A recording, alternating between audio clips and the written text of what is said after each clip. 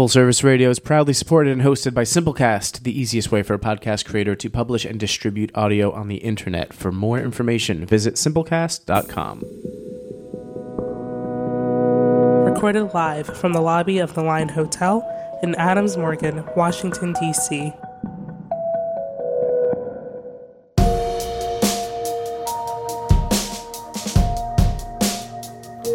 You're listening to DC Public Library on Full Service Radio, broadcasting live from the Line Hotel in Adams Morgan, Washington, D.C. This is an episode of All Things Local, where we speak to different Washingtonians who have made a difference in the city. I'm your host, Ray Barker, an archivist at the DC Public Library and Special Collections, and today we're speaking to the one and only Tom Berard. Welcome, Tom. Well, thank you. Sure. So I've known Tom for a while, and I've just seen him around. I think a lot of people know Tom, even if they don't know they know Tom. But I first encountered your image on the Salad Days documentary, I think, and I kind of make fun of Tom when I see him out and call him the scenester, music scene, because that's sort of how he's credited. Yep. In all seriousness in the documentary. But I guess I just thought we'd talk a little bit about your life in DC and start at the beginning there and how you discovered music and in what ways you discovered music, because it's such a big part of your life and the DC music specifically, at least from my understanding and how I've seen you around. It's like a really big and important part of your life. Right. And that's like what intrigued me about, I mean, you and I have talked a couple of times, but I like that we're able to like talk in this forum, in the podcast forum in this place specifically today. So thanks for coming. Do you want to talk a little bit about like what I call like a biographical note? Like what, like where did you grow up and talk us through a little bit of your teen years and discovering music? Well, I grew up out in the suburbs in one of the original Cheverly Hillbillies, Cheverly, Maryland, out in PG County, and I always listened to music. I had two older brothers who turned me on to a bunch of stuff, and one of the things I remember as a kid was the record "White Lies" by Grin, which was just a cool rock record in their collection. I didn't know that they were a local band, but it was one of the things I like. And then when I went to high school, I started making all these friends with people who were into music and learned all kinds of stuff from them, and would read Rolling Stone when I got a copy of it, or read books and stuff from the library. And I remember I read some histories of rock and roll that opened my eyes to a bunch of stuff. And I used to read about like the Stooges and the MC5 and stuff. And these were bands I'd never heard, but I knew stuff about them. And it was like, I want to hear them sometime, And we're talking like 77, 76, or like where are we? A little earlier, 74, like 75, 76. That was when I was, couple like freshman year of high school, and making more friends and stuff, and going to shows well, I didn't go to shows early on. Like the first show I ever went to was Jackson Browne in like 77. My brother took me, and I listened to HFS, so I did have a more of a grounding in like the hippie stuff and later. And that's that like famous local station out of. It was in Bethesda. Okay. Yeah, and it was a freeform radio station that started as like a side project of another station. Or there was a show called Spiritus Cheese that was kind of the first progressive show on the station. And then progressive means like non-popular, corporate kind of stuff, or like what would non-pop, album rock, whatever you want to call it. And so I got aware of other stuff going on.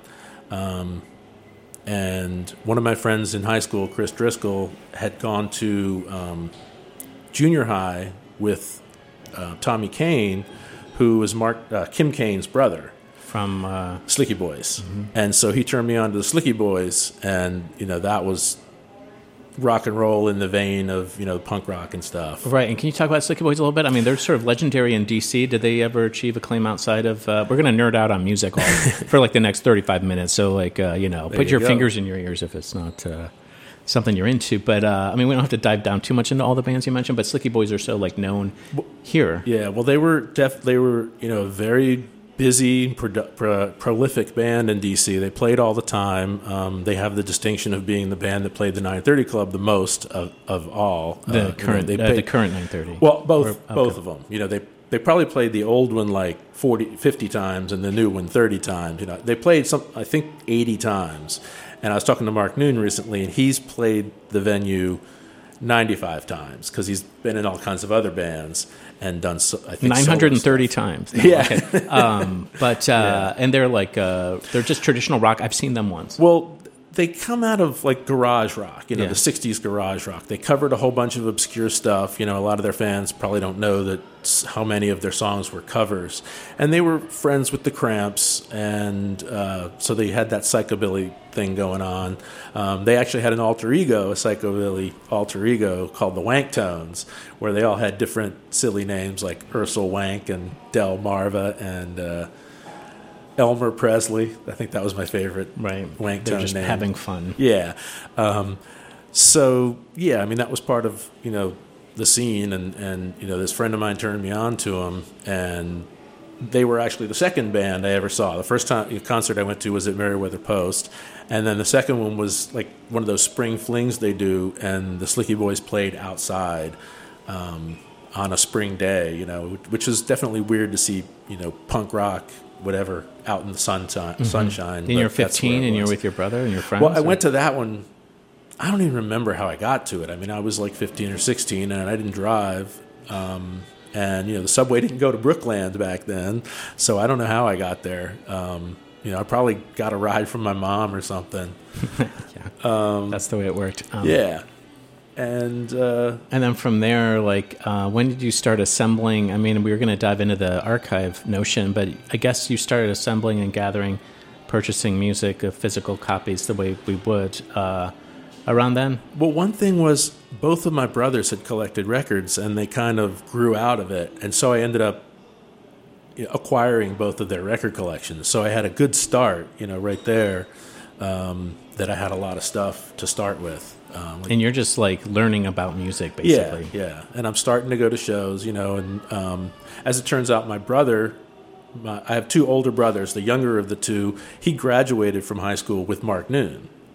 So you had that connection. I had more of a connection. And actually, when I started going to teen idols and hardcore shows, sometimes I could get my brother Dave to drive me. I would get him to take me to True Facts shows because he kind of liked Diana Quinn. Uh-huh. All the dudes love Diana. And And so I could get him to come to shows. And I remember, the first time I took him to, it was a Slicky Boys and True Facts show. And he just thought the slam dancing was hilarious. Yeah. No, he didn't participate. No. But we are playing some tracks later, just for anyone listening here, that we're speaking to Tom Berard about music, about DC music and punk music, and his interest in it and his collecting and that sort of thing.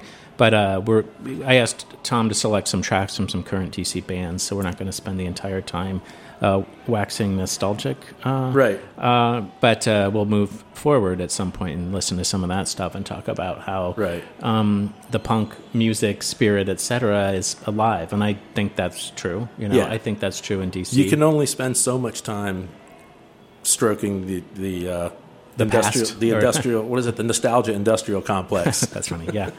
Is there anything that sticks out to you? I mean, do you have a sense? I've always wanted to ask you about what is it about? I know you like punk a lot, so can you talk a little bit? And there's that image of you stage diving and stuff, and it just seemed very visceral or some kind of energy. Or can you characterize what it was as a teenager or late teens about punk music specifically? I was just struck with how personal it was, because. Growing up, I had this perception. I lived near the Capitol Center. I never, it was a long time before I actually went to any concerts there. But I had this notion of, big concerts because I used to go to hockey games, so I knew the venue. But I wasn't going to any concerts out there. And Eric Clapton and Led Zeppelin and stuff were playing out there, but that was not my world at all. I never went.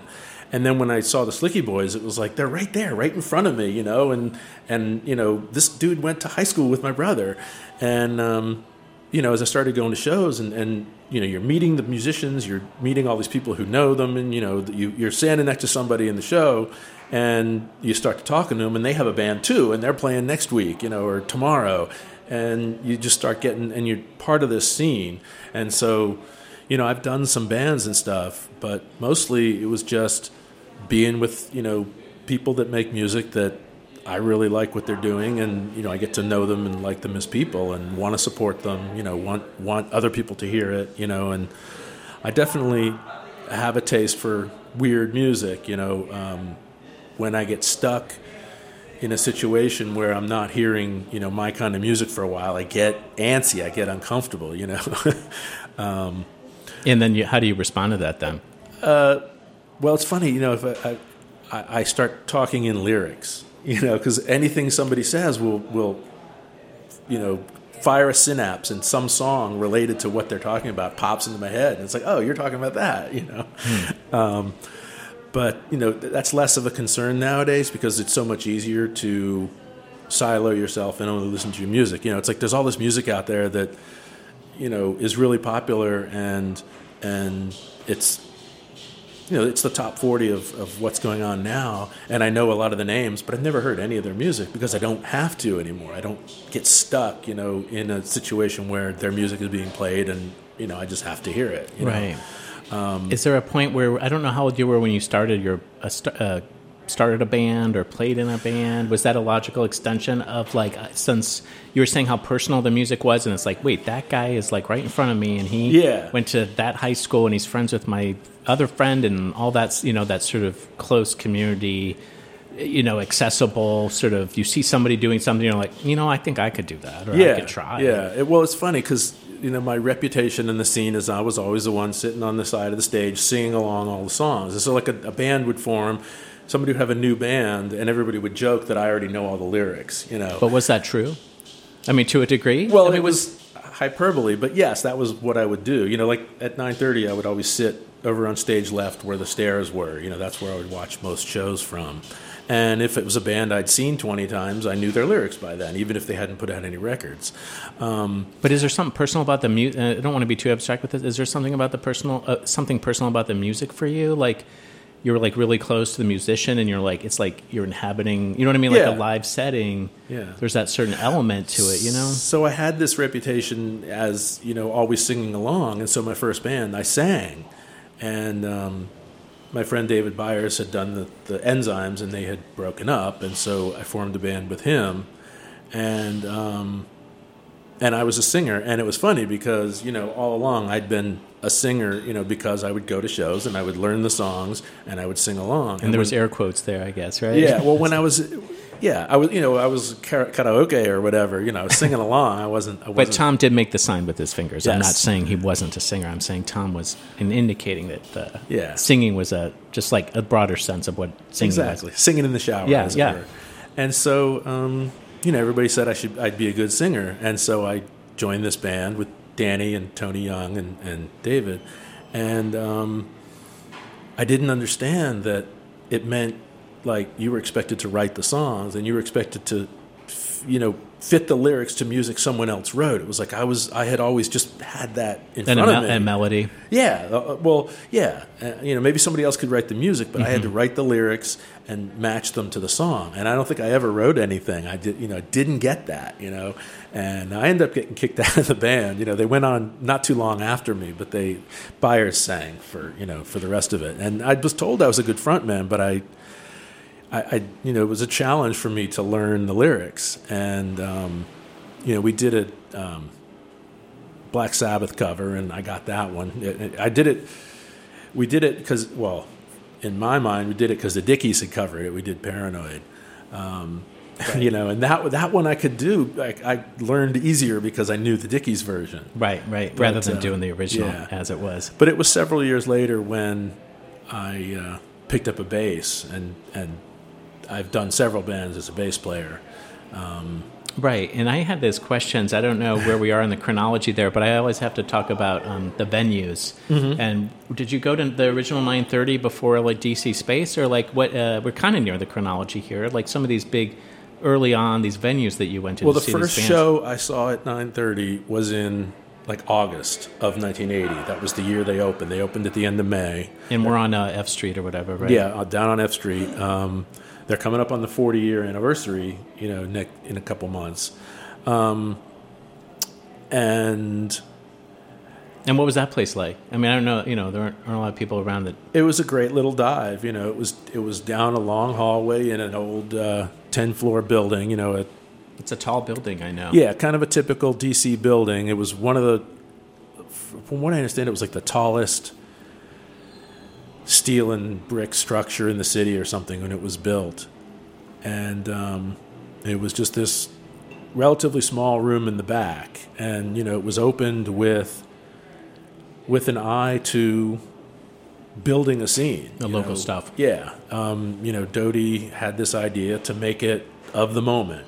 This is what's going on, and we're going to be part of this. So non-genre specific, but more just like whatever local was? Well, no, I think it was going to be, new wave and punk. It was going to be the new shit that was happening. Yeah, new wave. There were those new wave exactly.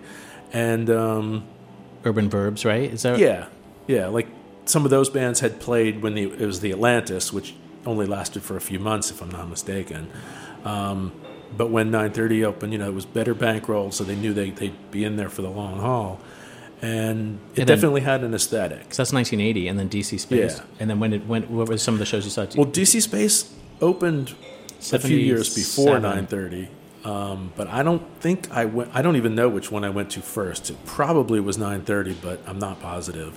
I know, I saw shows at DC Space in December of 1980 because that was the Unheard Music Festival, and that was a show where a whole bunch of the hardcore bands. And that was played. Upstairs. Yeah, that's back when the music was done upstairs. And this is 80, I think. It was December of 1980. Yeah. And Ian's band played. It was like.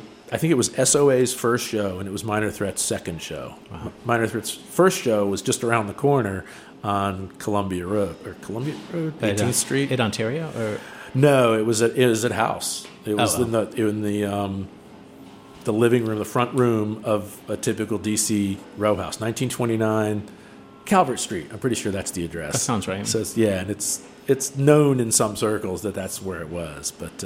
And then over time you got to know the bands and the band members, and you're still friends with these people? Mm-hmm. Are they still around? Oh, yeah, yeah. It's funnily enough, I ran into Brian Baker in the lobby of the hotel before we started the radio show. Right. And then I guess moving on a little bit, I was curious to know about how you... Well, so I mentioned earlier, I just have a couple of thoughts. One on the drive over was, and I made reference to this at the top of the show, how like you're in Punk the Capital, that recent document, James Schneider and Paul Basho and the third gentleman. I wanted to mention Sam Levine. Yeah. Mm-hmm. And you're in there, and I mentioned you're in Salad Days. Right. So there's anymore it feels like the punk DC stuff gets a lot of coverage. Right. And I wondered, I was just going to get your thoughts on, is there... I mean, I guess it's a two-parter. What is it that draws people to it, And secondly, do you ever feel like it's over-covered? You know what I mean? Like, I wonder what it's revealing over multiple sort of passes. I don't know. I mean, I guess it's hard to say. And I ask these because I have no answer. I have no answers myself. It's hard to say because, I've lived here all my life, so I don't know what it's like not to, not for it to be important. It was important to me when I discovered it, and I would hope it would be important to other people. And, I don't know if there was some point where it became important outside of DC. It was just, I've always been very into it and very into spreading the gospel. I did radio my 1 year, in Loyola at college, and then I did radio on WMUC at University of Maryland for several years when I was a student and when I wasn't a student. And I was doing my best to propagate this music, to support the bands I liked. All DC stuff? Well, no. I mean, I focused on it a lot because it's, I would be talking about the shows they were doing, and I'd be buying records at shows and playing them.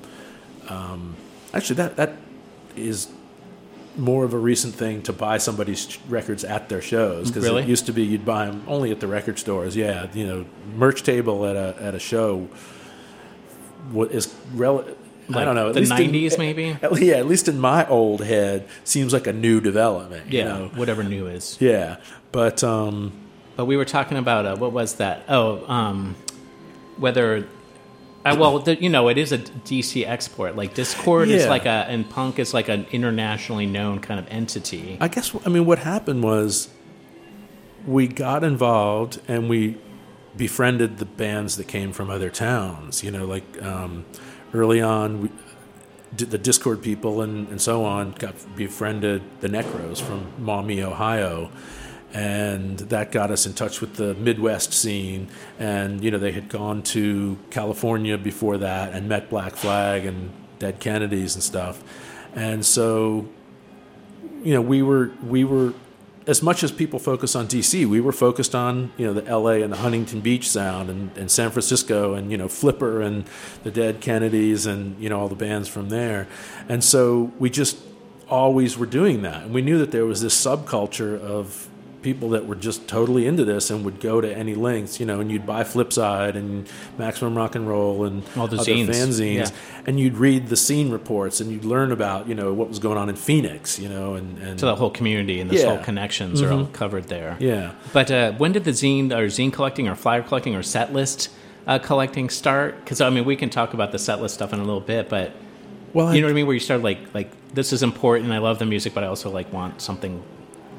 Well, zines were typically something you'd find in a record store. You'd go to the record store and, you'd go to buy some records, but there'd also be a fanzine for $1 or $2, and you'd pick that up. And, it might be a local zine that would have some information about other scenes, or it would be some, something from across the country, and you'd learn, what was going on there. And you'd buy, I know friends who were really big into the Enemy and Sounds and Melody Maker, the 3 British rags, because that's one thing that DC kind of lost, was we didn't have that much print coverage. We had the Unicorn Times, but that ended, before the scene got too big. And, the city paper would just put one review in every third issue or something, so there wasn't that much coverage. But, of course, it helped what shows were coming up. Sure. So... But then the set list stuff or the flyer stuff, when did you start assembling this thing that you this body of? Well, it was just a matter of, I was just so excited about it that if there was ephemera, that if there was some documentation that existed for it, I wanted to hang on to it. And you've held on to it ever since. I've heard of. I have. I've heard about this storage locker. This, storage locker stuff somewhere and cassettes and stuff like that. It's just kind of nice to think about. Like a record, you're keeping a record of that time, and you're kind of compelled to want to have some part of it, like a memento or something. Right. I don't want to put words in your mouth, but that's what I'm seeing. But a funny story is that I went to the first Minor Threat show and I saw the set list. I may have it, I don't know, but I remember seeing the song Straight Edge, and this was back when I had a window cleaning business, and I would carry a knife with a straight edge razor that I would use to scrape bird crap off of windows. And so that was where my head went when I saw Straight Edge. I was way off base, and I had no idea that song would become so important. And then it would mean the straight edge, would inspire or whatever, that exactly movement or whatever, straight edge. That's cool, from bird shit to, a life perspective on how to live. We can. I had one more question for you. Then we can. Well, the set list. When we ran into each other at a Koricki show, right. You were talking about maybe doing a set list show, an exhibition somewhere. I want to. Yeah. And what would that look like? And then we can start talking about the music that you brought. Well, Koricki will be the transition into that first track. So what would that look like? You would pick. Remember, we were talking about you said something that's visually interesting, or I have several. What would be the criteria? Do you think? I have several that are interesting looking, that set list is nowadays they're typically computer done, but most of the stuff in my collection is hand drawn, handwritten, and someone had to write it, and then make 5 copies, a copy for everybody. Sometimes a band would only have one set list taped to the stage or something. But sometimes you'd make one for everybody, and now with computers you just type it up and print out 5 copies, or you'd handwrite it. Another development was you'd handwrite it, and then you'd make 5 copies of that paper, But what would you want to show? What would it look like, do you think? But sometimes people would elaborate on that. I don't want to give We too don't want much to talk away, about it. but I have some that are pretty visually interesting. Okay, I think it's would like make, a teaser. We'll just yeah, pretend this is a would teaser. make a more And Lost Souls would be more maybe interesting. Am I revealing too much? I think we were saying That's maybe, where I want to do Okay. it. I haven't talked to Jason about it. Right. So. But this, Jason, if you're listening, Yeah. Tom has Hit a me request. up. So just call in. Yeah. But why don't we move on? Why don't we tell folks who Kuriki are, and then we'll play that first track that you brought. Sure. It's their single. So, for anybody who doesn't know, Ian MacKaye has a new band. They're called Kuriki. It's him and Joe Lally from Fugazi and Ian's wife, Amy Farina, on drums. And they've been together for like 3 years. They've only been playing out for about 2. They've only played, if I'm not mistaken, they've only played St. Stephen and the Incarnation Church in D.C. And I think they played out of town once or twice. They've done a few shows out of town, typically. But locally, yeah. Yeah, out of town, but not too far away. But typically non-traditional venues, just like Evans and Fugazi did, most of the time. A new album comes out. And the new album coming out at the end of the month.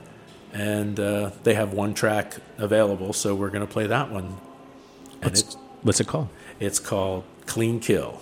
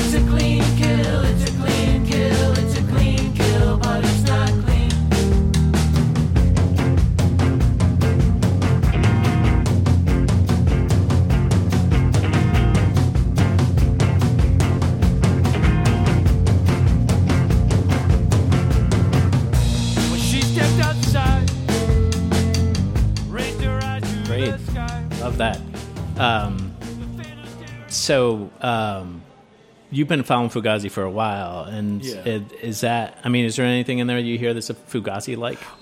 Very much. In the way I describe it is, it's Fugazi unplugged. Yeah, I love the harmonies. I mean, I've seen them a couple of times. I love the harmonies. So and they did this out at Inner Ear, or do we know where they did? I'm pretty this? sure they did. Yeah. Great. So and then Tom brought 2 other tracks, but I have one of the questions about why not that you're the expert. I'm just kind of throwing things out there just because I like to think about this stuff. But I was talking earlier about different places in the U.S. or in the world that had a punk scene or any sort of regional, what you might call regional music, but then it kind of becomes national and grows out. So London had a punk scene, in New York and Detroit and L.A. and D.C. But is there anything specific about D.C., like the D.C. brand, I hate that to say that, but the DC sort of flavor of punk music that would distinguish it from those other places I mentioned, or is this all just I don't know. I think there was a lot of real determination to get it out there. If you ever read the book Our Life Could Be Your Our Band Could Be Your Life by Michael Azerrad, he talks about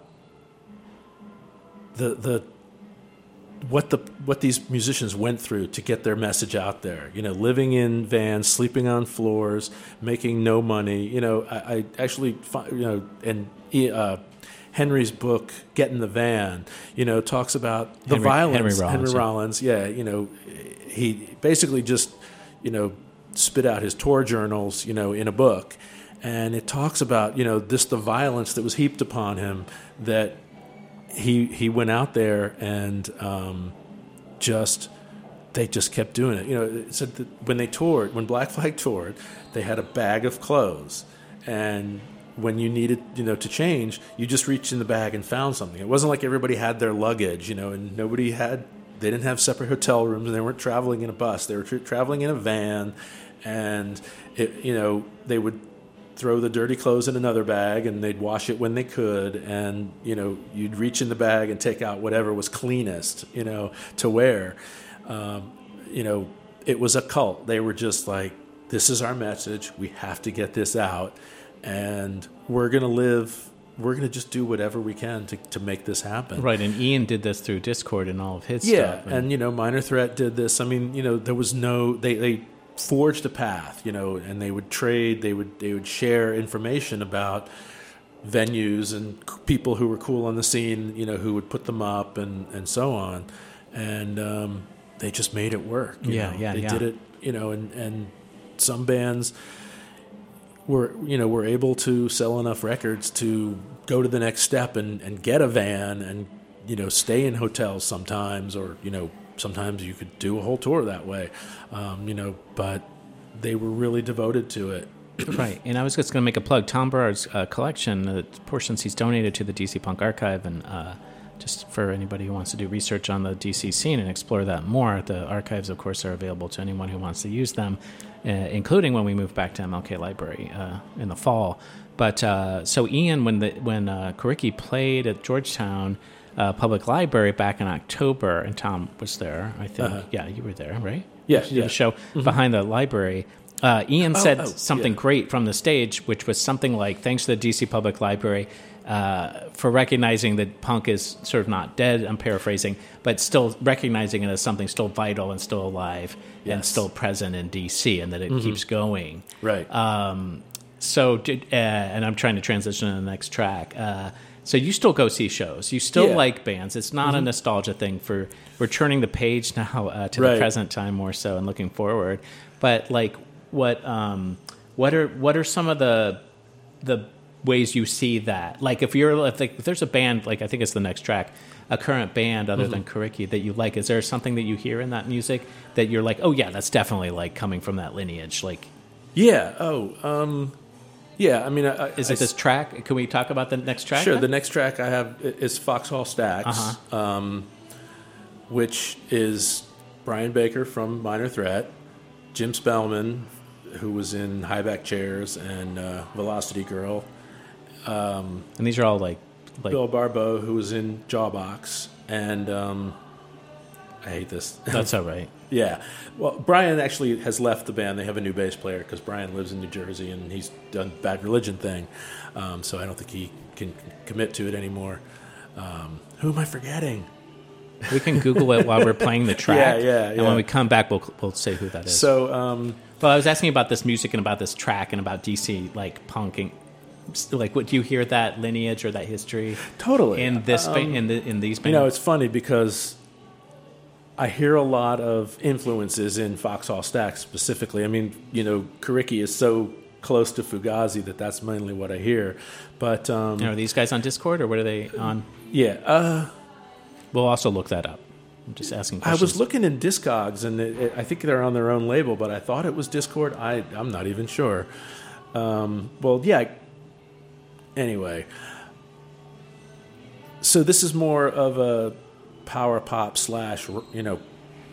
power, or what is it? Pop punk kind of a sound. Yeah. It's more the big glossy produced thing, but it still rocks. Sure. Why don't we listen to that and listen for some of the glossy rocking? Yeah.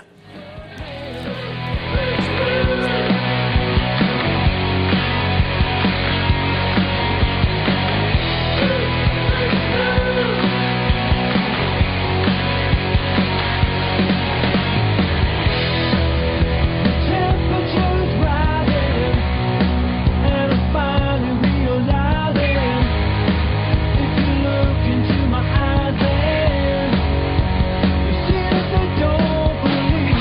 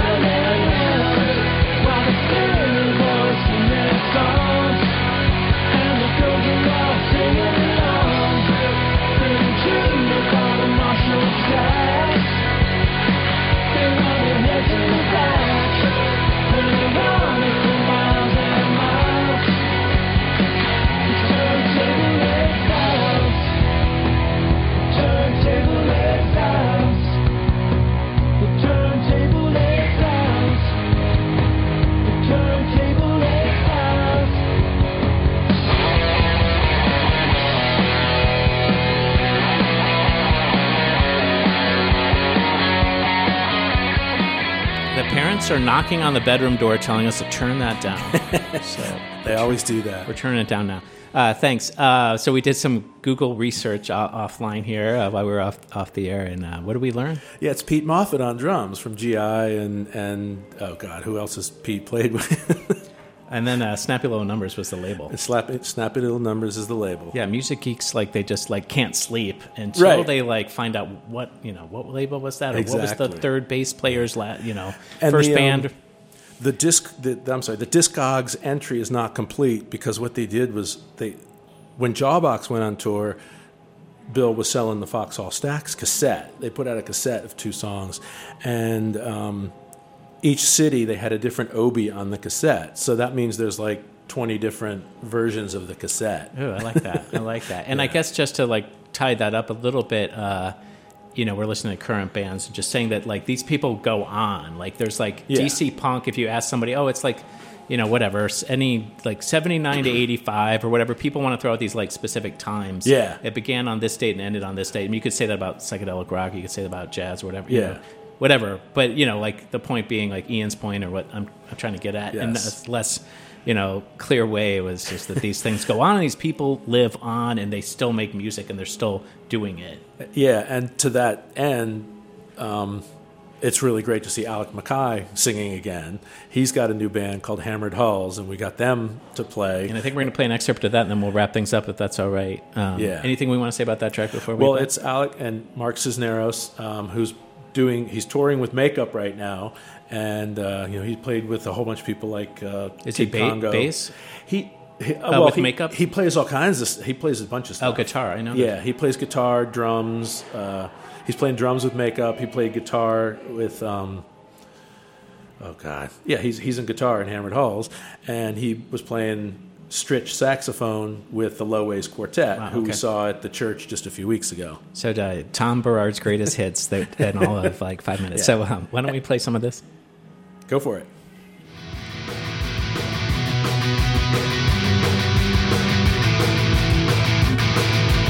Speaking now of the written word, speaking tongues, I guess you heard. Murmuring clouds in a paper sky, blacked out roads and blacked out eyes. Let's get lost on stranded beaches, keyword searches, farthest reaches. Rocks run down to seas of sand, time runs out from the unheld hand. No hands-free, locked up keys, adrift in tights of bonded seas. Characters marked, must be struck, carved in stone, riven rock. You got to hammer them home, you got to hammer them home, you got to hammer them home, you got to hammer them home. Hammer them home.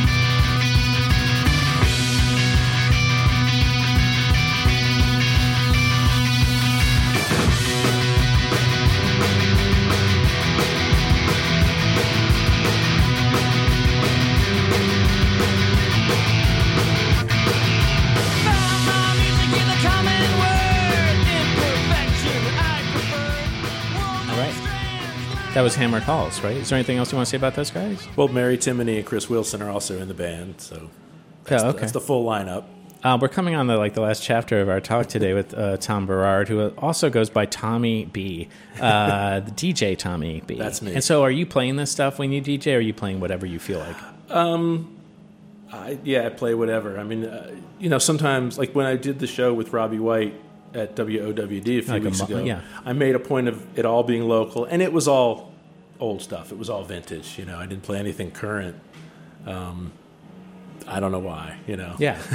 And then, I asked Tom if there's anything going on, and he said no. But then, I feel like it is kind of a big deal. So okay. This is unrelated, sort of, but I'm